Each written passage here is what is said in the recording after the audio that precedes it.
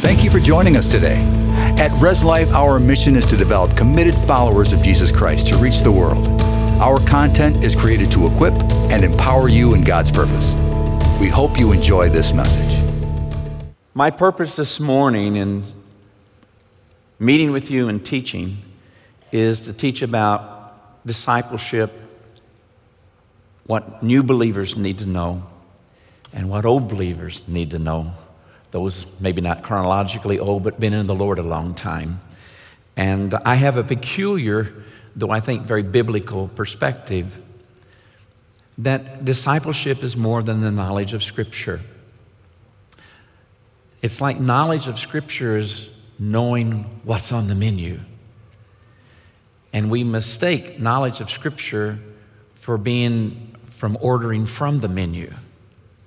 It's good to know where it's at on the menu, but have you ordered from the menu? Have you experienced what it says is ours? And in Matthew chapter 20, it's one of the most famous passages in the Bible. It's called the Great Commission. And it talks about you go into all the disciples are going to go into all the nations, are going to make the disciples of all nations, baptizing them in the name of the Father, Son, Holy Spirit. We're all familiar with that. But there's a comma there. And then it says, and teaching them to observe, obey, or do, different ways it's translated, all things whatsoever I have commanded you. And when you go to the Gospels and you look up the times Jesus actually commanded his disciples in the sense of sending them out, what was the commission? The commission of the 12, the commission of the 70 or the 72. At the top, heal the sick, preach the gospel of the kingdom, heal the sick, and cast out demons. This is the core, foundational aspects of following Jesus. And I want to, this message today in these two parts, help remove some of the obstacles and fear that people have of stepping out and praying for somebody. The sense of feeling, I'm not qualified, I'm not holy enough, God won't answer my prayers. The conditions necessary for healing are not present, either in their life or my life. I want to deal with all those. My goal, I remember I was preaching this in Santiago, Chile, and my assistant who was traveling with me at the time said, Randy, I can take that message of yours and reduce it to one sentence. I said, no, you can't. He said, I can. I said, okay, what is it? He said, basically what you're teaching is this. More people will be healed when more Christians pray for healing. You see, according to Ephesians chapter 4, verse 11 and 12 and 13, that when Jesus ascended, he gave gifts to the church, some of the apostles, prophets, evangelists, pastors, and teachers for, here's the purpose, for the equipping of the saints for the work of ministry. So our role is to equip the saints for the work of ministry. So I'd like for you to say this after me. I'm going to repeat it 3 times. I'd like for you to watch for the inflection of tone of voice and speak out with a rather louder voice. God can use little old me. God can use little old me. God can use little old me. If you believe that more at the end of the message than you do right now, then I've been successful in preaching this message. And if you don't, then I failed. Looking at the scripture in the ending of the Gospel of Mark, it talks about, and these signs will accompany those who believe. It doesn't say these signs will accompany the apostles. It doesn't say these signs will accompany the 12. These signs will accompany those who believe. And it says, in my name they'll drive out demons. It lists a whole bunch of things. And at the very bottom it says, they will place their hands on sick people and they will get well. In the Gospel of John, in chapter 14 and verse 12, and I'm just looking at these passages that makes it really clear that this aspect of discipleship is not limited to the elders. If any of you are sick, let them call for the elders. And I believe that the elders should have a special grace and gifting for physical healing, more so than the average person in church because of the office that they are in. But that doesn't relieve the rest of us. And many people have spent a long time in church but have never prayed for anybody to be healed. And I want to tell you, it is exciting. Matter of fact, I have a new book coming out in just June or August, I forget when, but it's called Intimacy with God. And here's the bottom line. I don't think we can teach you, I get accused of this, you teach people that they can learn how to heal if they go to your schools or go to our school of ministry. And I said, that's really a misunderstanding. What we teach is about how to have intimacy with God, learn to hear from God, recognize the ways of God so that we can co-labor with God, and only God can heal. None of us can heal. So I'm going to say, you can't heal, and I tell my teams when we go all over the world, we've taken 5,000 people internationally with us, and almost 90% of the teams are always lay people. Only 10% are usually pastors. And what's amazing, regardless of denomination, where they come from, that they actually see, 100% of them see people get healed when they pray, even though some of them have never prayed for anybody.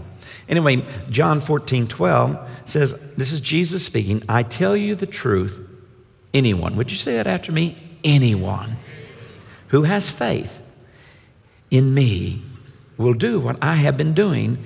He will do even greater things than these because I'm going to the Father. And I'll do whatever you ask in my name so that the Son may bring glory to the Father. Now, one of the reasons why we as believers and followers of Jesus should believe that we are supposed to pray, not in a sense of guilt. I'm not trying to guilt you, but in a sense of privilege and opportunity and excitement to know that the God of the universe can work with us and through us and communicate to us. And we don't have to be an apostle. We don't have to be, the pastor or even an elder. God can use all of us. And the greatest, I believe that one of the greatest calling cards that God wanted the church to have as far as how to lead someone to Jesus is in the time of their need to just reach out and say, I'm a Christian. I believe that God still heals today. Can I pray for you? I did that for a year. I fried donuts for a year to start a church. And I wanted to see this grand experiment. Can lay people say, I'm a Christian? I never told them I had been a pastor for years. I just said, I'm a Christian. I believe that God still heals today. I never got turned down once. And everybody I prayed for a solid year, every one of them was an unbeliever. And I saw God heal almost every one of them. And it brought some of them to the Lord. It's real easy to evangelize when people have experienced the mercy, the grace, and the power of God. Now, I'm going to speak about 5 principles that are true. That was the introduction. I'm going to speak on 5 principles that are true. And they're biblical. And I'm not going to read the scriptures for interest of time. I'm just going to tell you where they're at. And if you want to take a note, you can look them up later. Because I do want you to know everything I'm talking about is straight out of the scriptures and solidly biblical. But I won't have time to deal with it. Normally, I will go into a lot of things trying to deal with these scriptures, but I won't. We're just going to basically deal with the principle and tell the stories. Now, in homiletics, learning how to preach, we're taught that you make a point and then you illustrate the point, and the illustration is to support the point. Amen? You're used to that, right? Okay, I'm going to tell you up front, every one of my stories is going to contradict my point. Because if I don't tell you that, you're going to be confused. What's this guy doing? He's nuts. He gives a point and then he contradicts the point. Because I'm going to say this, all these principles, all 5 of them, I'm going to give 2 this morning in the first service and 3 in the second, because they usually go longer on the first 2. That they're true and they are biblical. But I'm going to contradict them because if they're a principle and they're not a law, if they're a law, you can't break it. And you turn it into a law. You know what? In the Old Testament, the law was meant for good. Paul said it's meant for good purposes. But the enemy took it and brought death. That which meant to bring life brought death to me. And it's what we call Satan means accuser. He's really good at accusing. He accuses us. And in the accusation, if we will believe his accusation, when the condition necessary or that makes healing more likely is not being met, and if you turn that into law, then you have no expectation in that context that God will heal. And I only have one, I don't have 5 points this morning. I only have one. I got 5 principles and 1 point that trumps every one of them. No pun intended there. And that 1 point is this: more important than these 5 points I'm going to give you is grace. When we minister in healing, we stand, what John Wimber called, on the rug of peace. I call the rug of peace, for me, it's the rug of grace. And so we minister out of grace. And when we expect, even though a condition's not being met, and the 2 conditions I'm going to deal with in this are going to be faith and sin in their life. We're often told that these are the 2 main things that can block a healing, and they can, particularly if it's in a believer that's in rebellion against God. But if you believe sin can block a healing, how much faith will you have for somebody that's lost to be healed? And yet I've found that one of the easiest places to see people get healed is when you're dealing with the poor and the lost. And if you're dealing with the poor who are lost, that's where we have seen the most healing. So the principle, the scripture about faith is Matthew 9:22 and 9:29. Your faith has made you whole, be it done to you according to your faith. Matthew 21:21, which talks about if you have faith and do not doubt, you can speak to this mountain and be removed and then put it in the sea, which is a parallel to Mark 11:21 through 24. I don't have time to go into it, but some translations, I found 6 English translation that says instead of have faith in God, it actually says, these 6 translations says have faith of God. Now I believe that's the better translation. Don't have time to work it out, but I will say this. Most people I know who know Greek well enough to be involved in translating the Bible know almost nothing about praying for the sick. And so their context because in the Greek, it can be translated either way, and you can only tell by context which way it should be. And there are times I think it's very clear. Matthew 21:21, for example, it's much more clear. It's have faith in God. But in Mark, it makes have faith of God. So why is that important? Because this type of faith that moves mountains is a gift. It's a gift from the Holy Spirit. And when it comes, you don't have to work it up. And you rest in it because you know, because of the revelation that God has given to you when we learn the ways of God. You know, like, for example, trying to make this easy to understand. If you're sharing the gospel to someone that's not saved, and as you talk to them about the cross and repentance and the need of confession and all, and they start to cry, do you get excited that this person might be ready to come to Jesus? Do you feel like, does your faith rise that I'm going to get to lead this person to Jesus if in the sharing of the gospel they begin to just see the tears flow? You've learned how to read one of the ways of God. You've learned how to recognize that's a sign that God's Spirit is drawing this person, and it gives you faith. There are also signs just like that when you're praying for someone's physical need that are also signs that encourage you that the Spirit of God, you are literally in this very moment co-laboring with God, and He's about to do something. So having said that, and the second one will be sin in their life, it can block. To the man for example, in Mark chapter 2, the latter part of verse 5, he said, he's coming down through the ceiling, they're taking the tiles off, lowering him down, and said, my son, your sins are forgiven. And I believe in that moment, Jesus understood that this was a block.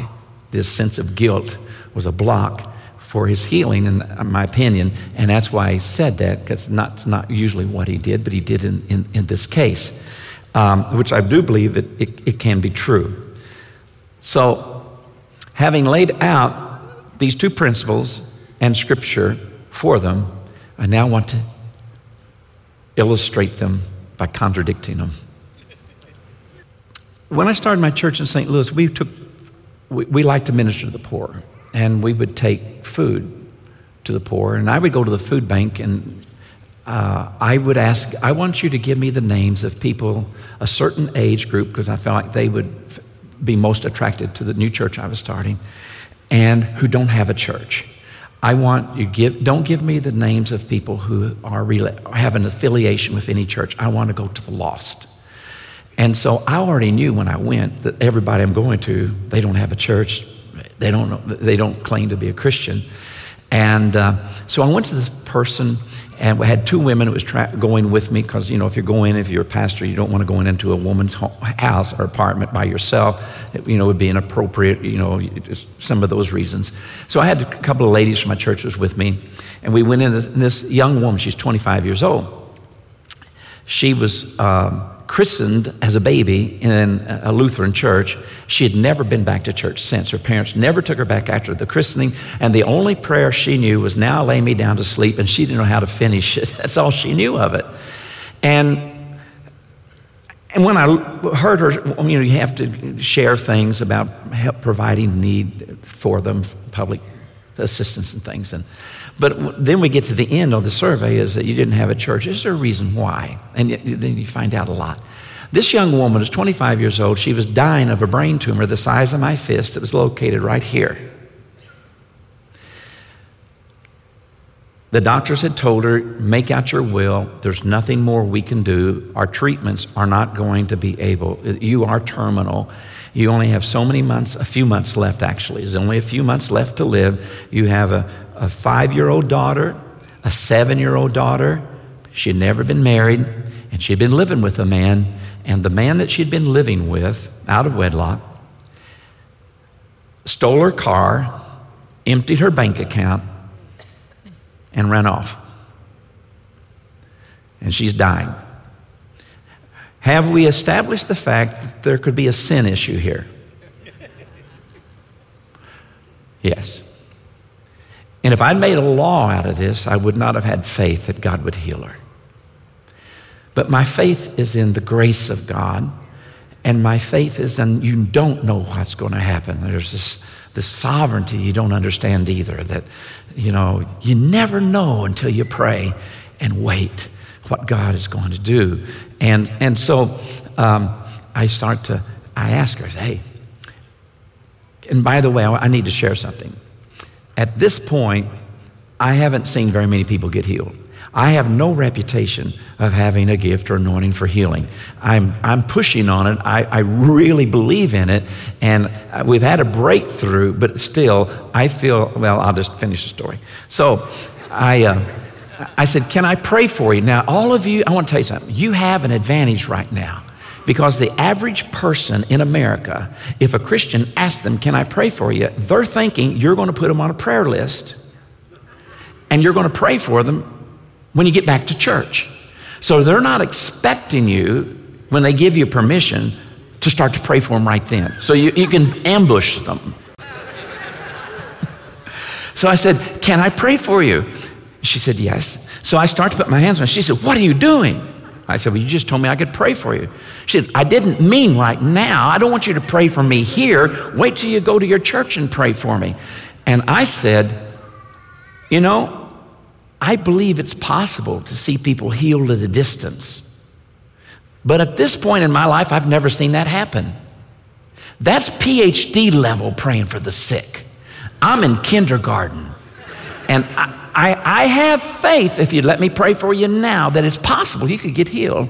But I honestly don't have enough faith to pray for you at a distance, because I have yet to see that happen. One day, I'll have that kind of faith, but that's not where I'm at right now. So she said, okay, you can pray for me. So I said, please close your eyes. No. There's nothing really necessary about closing your eyes, except I get nervous if you're looking at me. It just makes me nervous if I'm looking at you, And so I come over to the side and put my hands like this, and the couple of ladies are helping me pray for her.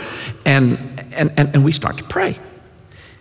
And within seconds, she says, my head's tingling. I said, oh, that's good. And she turned and said, you are really weird. And we continued praying, and she said, now there's heat in my head, all over my head. It's getting hot. I said, well, that's really good. And she said, you're really weird. And then she just starts talking to me. Now, I have this opinion that it's easier for people to receive healing if they just focus on their body and what God's doing. So I tell people when I'm praying for you, please don't pray when I'm praying for you. I know there's a strong word of faith heritage here, but if I'm praying for somebody, word of faith, I say, I know you know that you were healed at the cross 2,000 years ago, but I want you to expect it not 2 days from now, but I want you to expect your healing right now.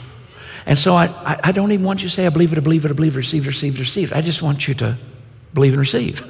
And I want you to pay attention with expectation that God could do it right now. If they're Pentecostal, I tell them, pray in tongues afterwards. Right now, I need you to pay attention to your body because I'm expecting something to happen. And so the point is, sometimes I don't want them to do anything else but just expecting. So much so that I tell them, 50% of the people get healed, they feel heat or energy. The other 50%, it's actually a little more than that, they don't. So anyway, the point was, now she's talking to me, and I'm thinking, man, she's losing focus. She's going to mess this thing up. And I'm getting anxious and nervous. And the Holy Spirit spoke to me. I didn't hear a voice, but just like an impression. And this is what he said. I still remember this all these years later. This was 1987 when this happened. And I'm thinking, oh, God, she's going to mess this up. She needs to shut up. She needs to just focus. And the Holy Spirit spoke to me and said, don't worry about it. This one's on me. Nothing she does is going to stop this from happening. And so I just kind of relaxed a little bit, and we're just playing. And that happened for several minutes, and then it ended, it lifted. We went back every 2 weeks, took food to her every 2 weeks, and we prayed for her about 4 times every time that happened. And then she called me and said, I don't need any more help. Don't need any more food. I found out later, being translated, it meant another man moved in. So we're really establishing, there is a sin issue here. But grace triumphs. Don't make a law out of a principle, because the moment you do, you will not expect healing in that context. Years later, I see her. Did you hear that? Years later. I saw her at the food bank where I was going to get some more food, take some people. And it's inappropriate to yell at people in public. But she was about from here to the camera there, or to the stage, or the booth. I saw her. And her first name was Terry. I said, Terry, you're alive. And she looked at me, her eyes bugged, and she walked as fast as she got over me. And she said, don't you yell at people in public. Don't you have any manners? Don't you know? I said, I know, I shouldn't have done that. But you're supposed to be dead. And you're alive. And she said, this is where I'm going to prove the other point about faith. She said, I always wondered about that. I said, well, tell me what happened. Well, I was supposed to get worse and worse and worse and die. I had a terminal condition. And I didn't. I kept getting better. And after a while, the doctor wanted me to come in, and they did a full scan of my body because the tumors here had metastasized to her breast, and they were also in the abdominal area, and she just had cancer all over. 4th stage cancer, spread, metastasized all over her body. And she said, I was supposed to get better. They did this test. They couldn't find any cancer in me at all. And then she said, I always wondered if it had anything to do with you guys praying for me.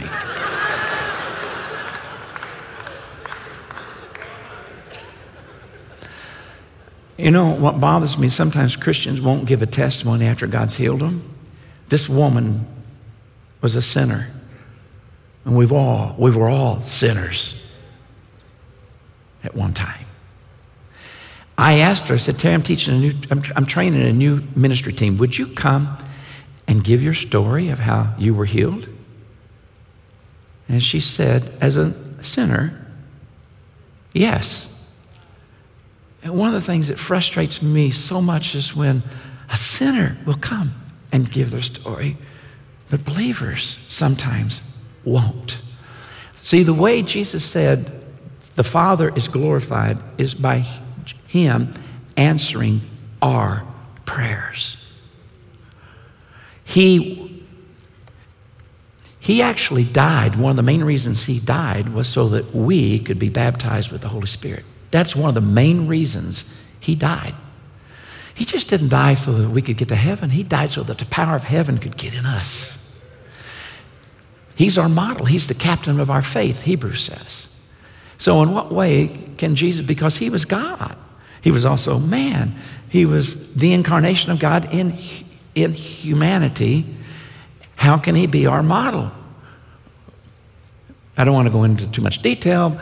And so I would say some people say it was because He emptied Himself and He did everything He did on earth in His humanity, including His miracles. That's called the kenotic theory in Philippians 2. But most of the churches rejected that and said, well, He did His miracles in His deity, in His tiredness and all, was His humanity. And that's the Orthodox view. Bill Johnson and I and Wimber and many others have often taught for many, many years the view from Philippians 2, the kenotic view. He did it by the Holy Spirit. But I realized that it's actually more correct orthodoxy. And either way will work. Jesus is still our model to say that it's not taking credit or anything away from Jesus and His unique ministry when we actually believe what He said. Anyone who believes in me will do what I have done, and even greater things than these shall he do, because I'm going to the Father. I'm going to the Father so that I can send the Spirit. The Spirit cannot come until I'm lifted up on the cross in the resurrection and the ascension. And then, seated at the Father's right hand, I am going to send the Spirit. When we are born again, Holy Spirit comes in us. Do you agree that Holy Spirit is part of the Trinity? Father, Son, and Holy Spirit. And the view of the Trinity is they're exactly the same in essence. So Jesus says, you've seen me, you've seen the Father.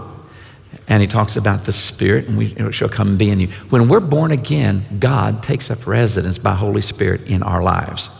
Do you know that you have God in you? Holy Spirit's not a power. He's a source of power, but it's a person. The Trinity, part of the Trinity is in you. The argument was if Jesus was out of His deity, He did miracles. That's how He did them. And you say, well, but we're human. We can't expect that. No, we're not merely human. We are born again. We have God in us. Now, if you really believe God is in you, the exact same as the Son and the Father, the Spirit is in you. He's not void of His power. That's one of the issues about the incarnation. God was still in Jesus, and He didn't lose His power. And so God in me, God in you, we actually have authority and power. He said, all authority has been given to me. And He talks about giving us power and authority if we believe. It's for today.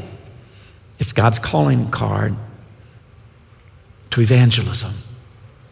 And wherever the church is growing the fastest in the world, it's where there is lots of people being healed and delivered through the church. Not just a few of the church, but by the people of the church. A famous historian, secular historian of Yale University, wanted to find out how did the early church grow so rapidly. So he wrote a book on the Christianization of the Roman Empire.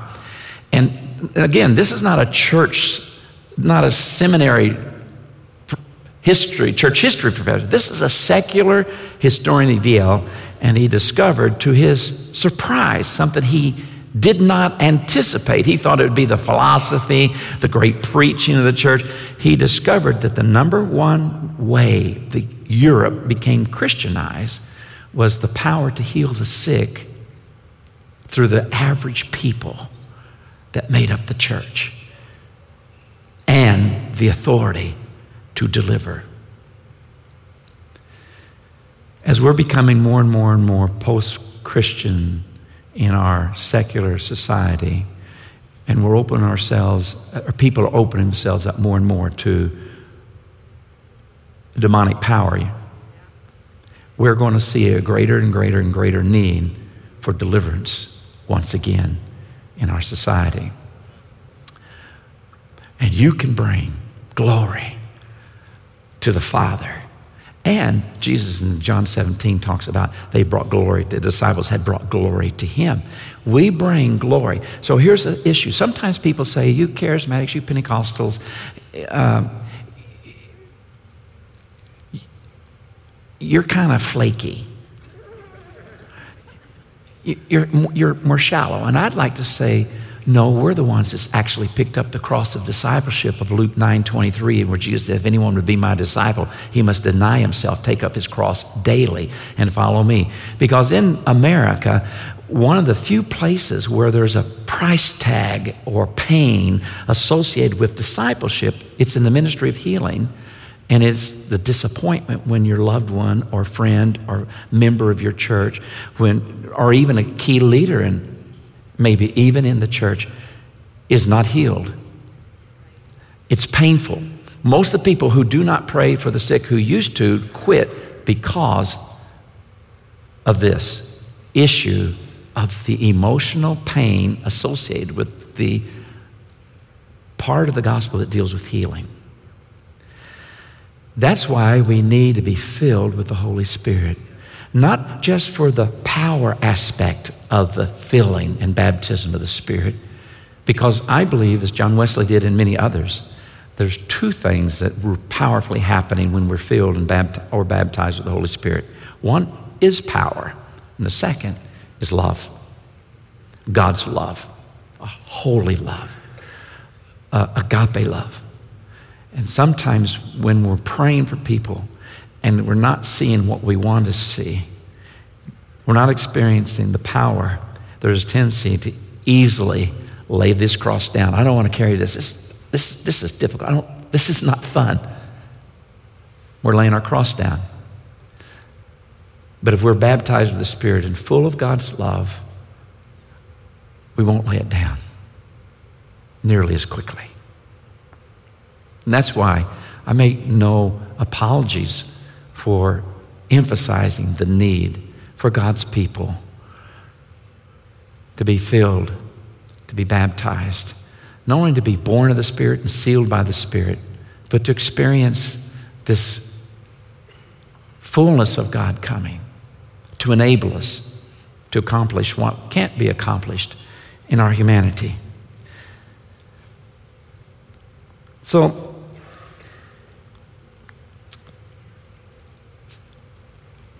real quick, while I'm out working in this area, the poor area of the community I was in, I didn't know that she was the number one prostitute in the community. I was new.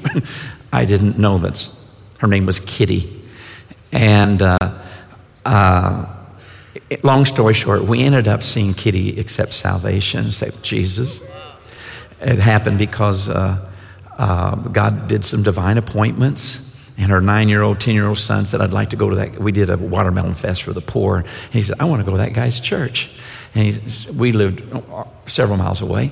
And she said, well, if I ever see him, I'll ask him to come pick us up, because they didn't have a car. And she had a little boy and a little girl. And the next day, I happened to be in a 7-Eleven. She's coming out and I'm coming in, and she's, why are you here? which I was almost never in that particular area. And it ended up, long story short, she started I had one of the women in our church pick her up, and she was an alcoholic. And I found out, see, sometimes we see the sinner, but we don't know why they are where they are. I found out as we got to know her that as a 12-year-old girl, she was gang raped by her sister's boyfriend and his gang. Her parents were alcoholic. She really didn't know what unconditional love was.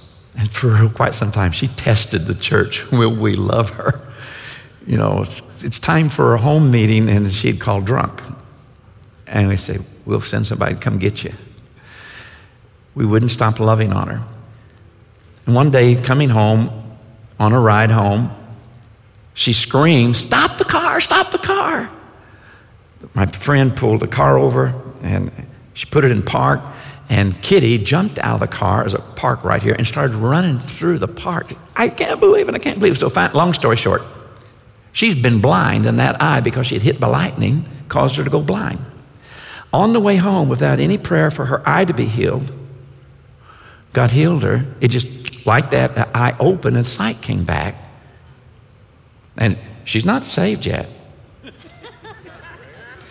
We could say she had some sin in her life. She went to church once, though, before that. She tried church. Do you know many sinners have tried church? She went to church once with her 2 children, conceived out of wedlock. It's a holiness church. I don't know why she chose that. She didn't know the difference. And she had gone to the ladies' room, and she's come out. Good to see you. She's coming out, and she comes around the corner, and she hears 2 church ladies talking to each other. What's our church coming to? And we let this whore of her bastard children bring them into our church. So she went, first time to ever go to church. She went to the nursery, got her children, and left and never went back to another church. That was her experience of church. I remember when I picked her up, I didn't tell her I was a pastor. I first picked her up. I had 2 ladies with me. I said, I want you to understand. I picked her up, but not in the way you might be thinking.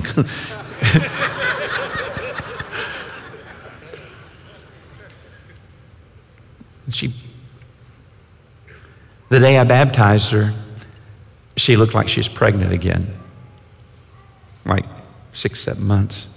And I'm thinking, that's under the blood. Matter of fact, the one that brought her to the Lord was God gave me a word of knowledge that there was someone in our church. I didn't know it was her. Someone in our church, you had an abortion, you have trouble forgiving yourself. God wants to know He will forgive you. I had no clue who that was for. And at the end of the service, she waited, everybody's gone. She said, "How did you know that? How did you?" And she was mad. "Who told you?" "Nobody could have told you. I didn't tell anybody." "How did you know?" I said, I didn't know it was you. But He will forgive you. And that's what really brought her deeply under conviction. She gets saved. But, I'm getting ready to do the baptism. I'm thinking, she slipped up again. Or this could have happened months ago anyway, before she got saved. We'll help her. We'll help her with the kids. She came out after we baptized, and I like to lay hands on, pray for her, and be filled with the Holy Spirit right after baptism. And so these pants that were really tight, because she was big, they're loose now. She's holding them out like that. I said, "Look." I said, "I don't want to look." "No, I want you to look." "No, I don't want to look." And no, look. And she said, "Would you just look how big these are?" And I said, yeah, those are big. And she said, "I had another tumor.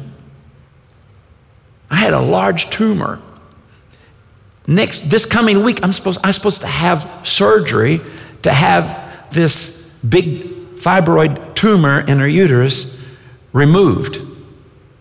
She said, "The moment you baptized me, it instantly disappeared." Now, that's the only healing I'm aware of I've ever had in the baptismal waters, but it was a good one.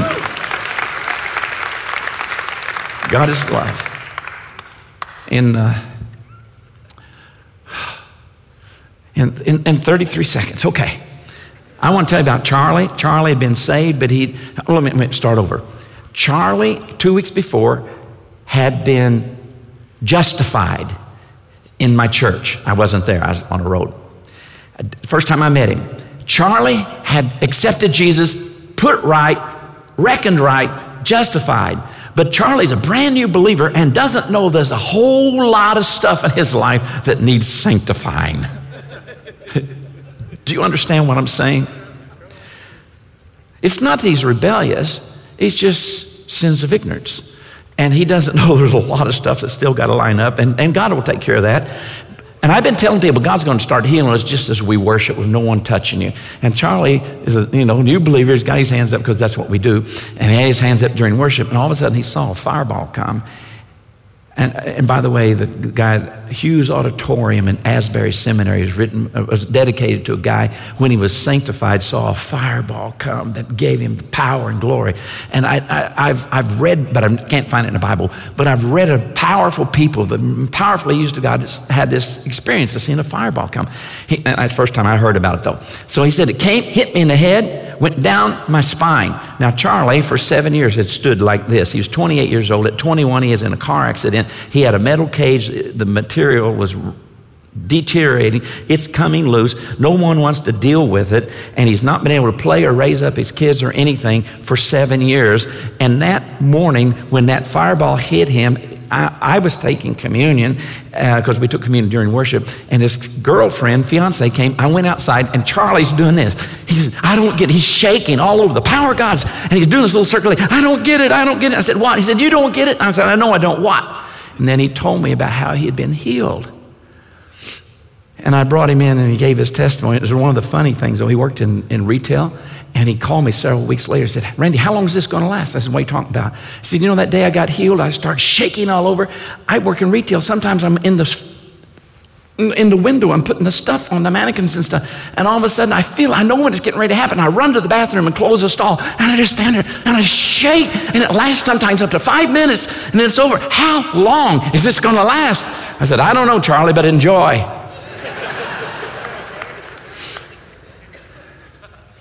Charlie, Kitty, and I could have told many more. I actually have 5 stories I'm not telling, are examples of people who the church has said God's not going to heal them. They don't meet the conditions. They don't have faith. Kitty didn't. Not Kitty, the woman before, by the way, her name was Terry, the one that had the tumor. But God healed him. He will heal more than we think. There's a mystery. I don't understand it. But I want to encourage you. God can use little old you. God is in you. It is truly God in you. Holy Spirit is in you. He's just like Jesus. Jesus liked to heal the sick. So does Holy Spirit. Let him out. Give him a chance. It's exciting. It really is exciting to realize that slight impression that led you to do, that really was God. The God of the universe is talking to you. We hope what you heard today has been encouraging and given you new insight into the Word of God. We upload weekly, so join us again next time. Be blessed and enjoy your week.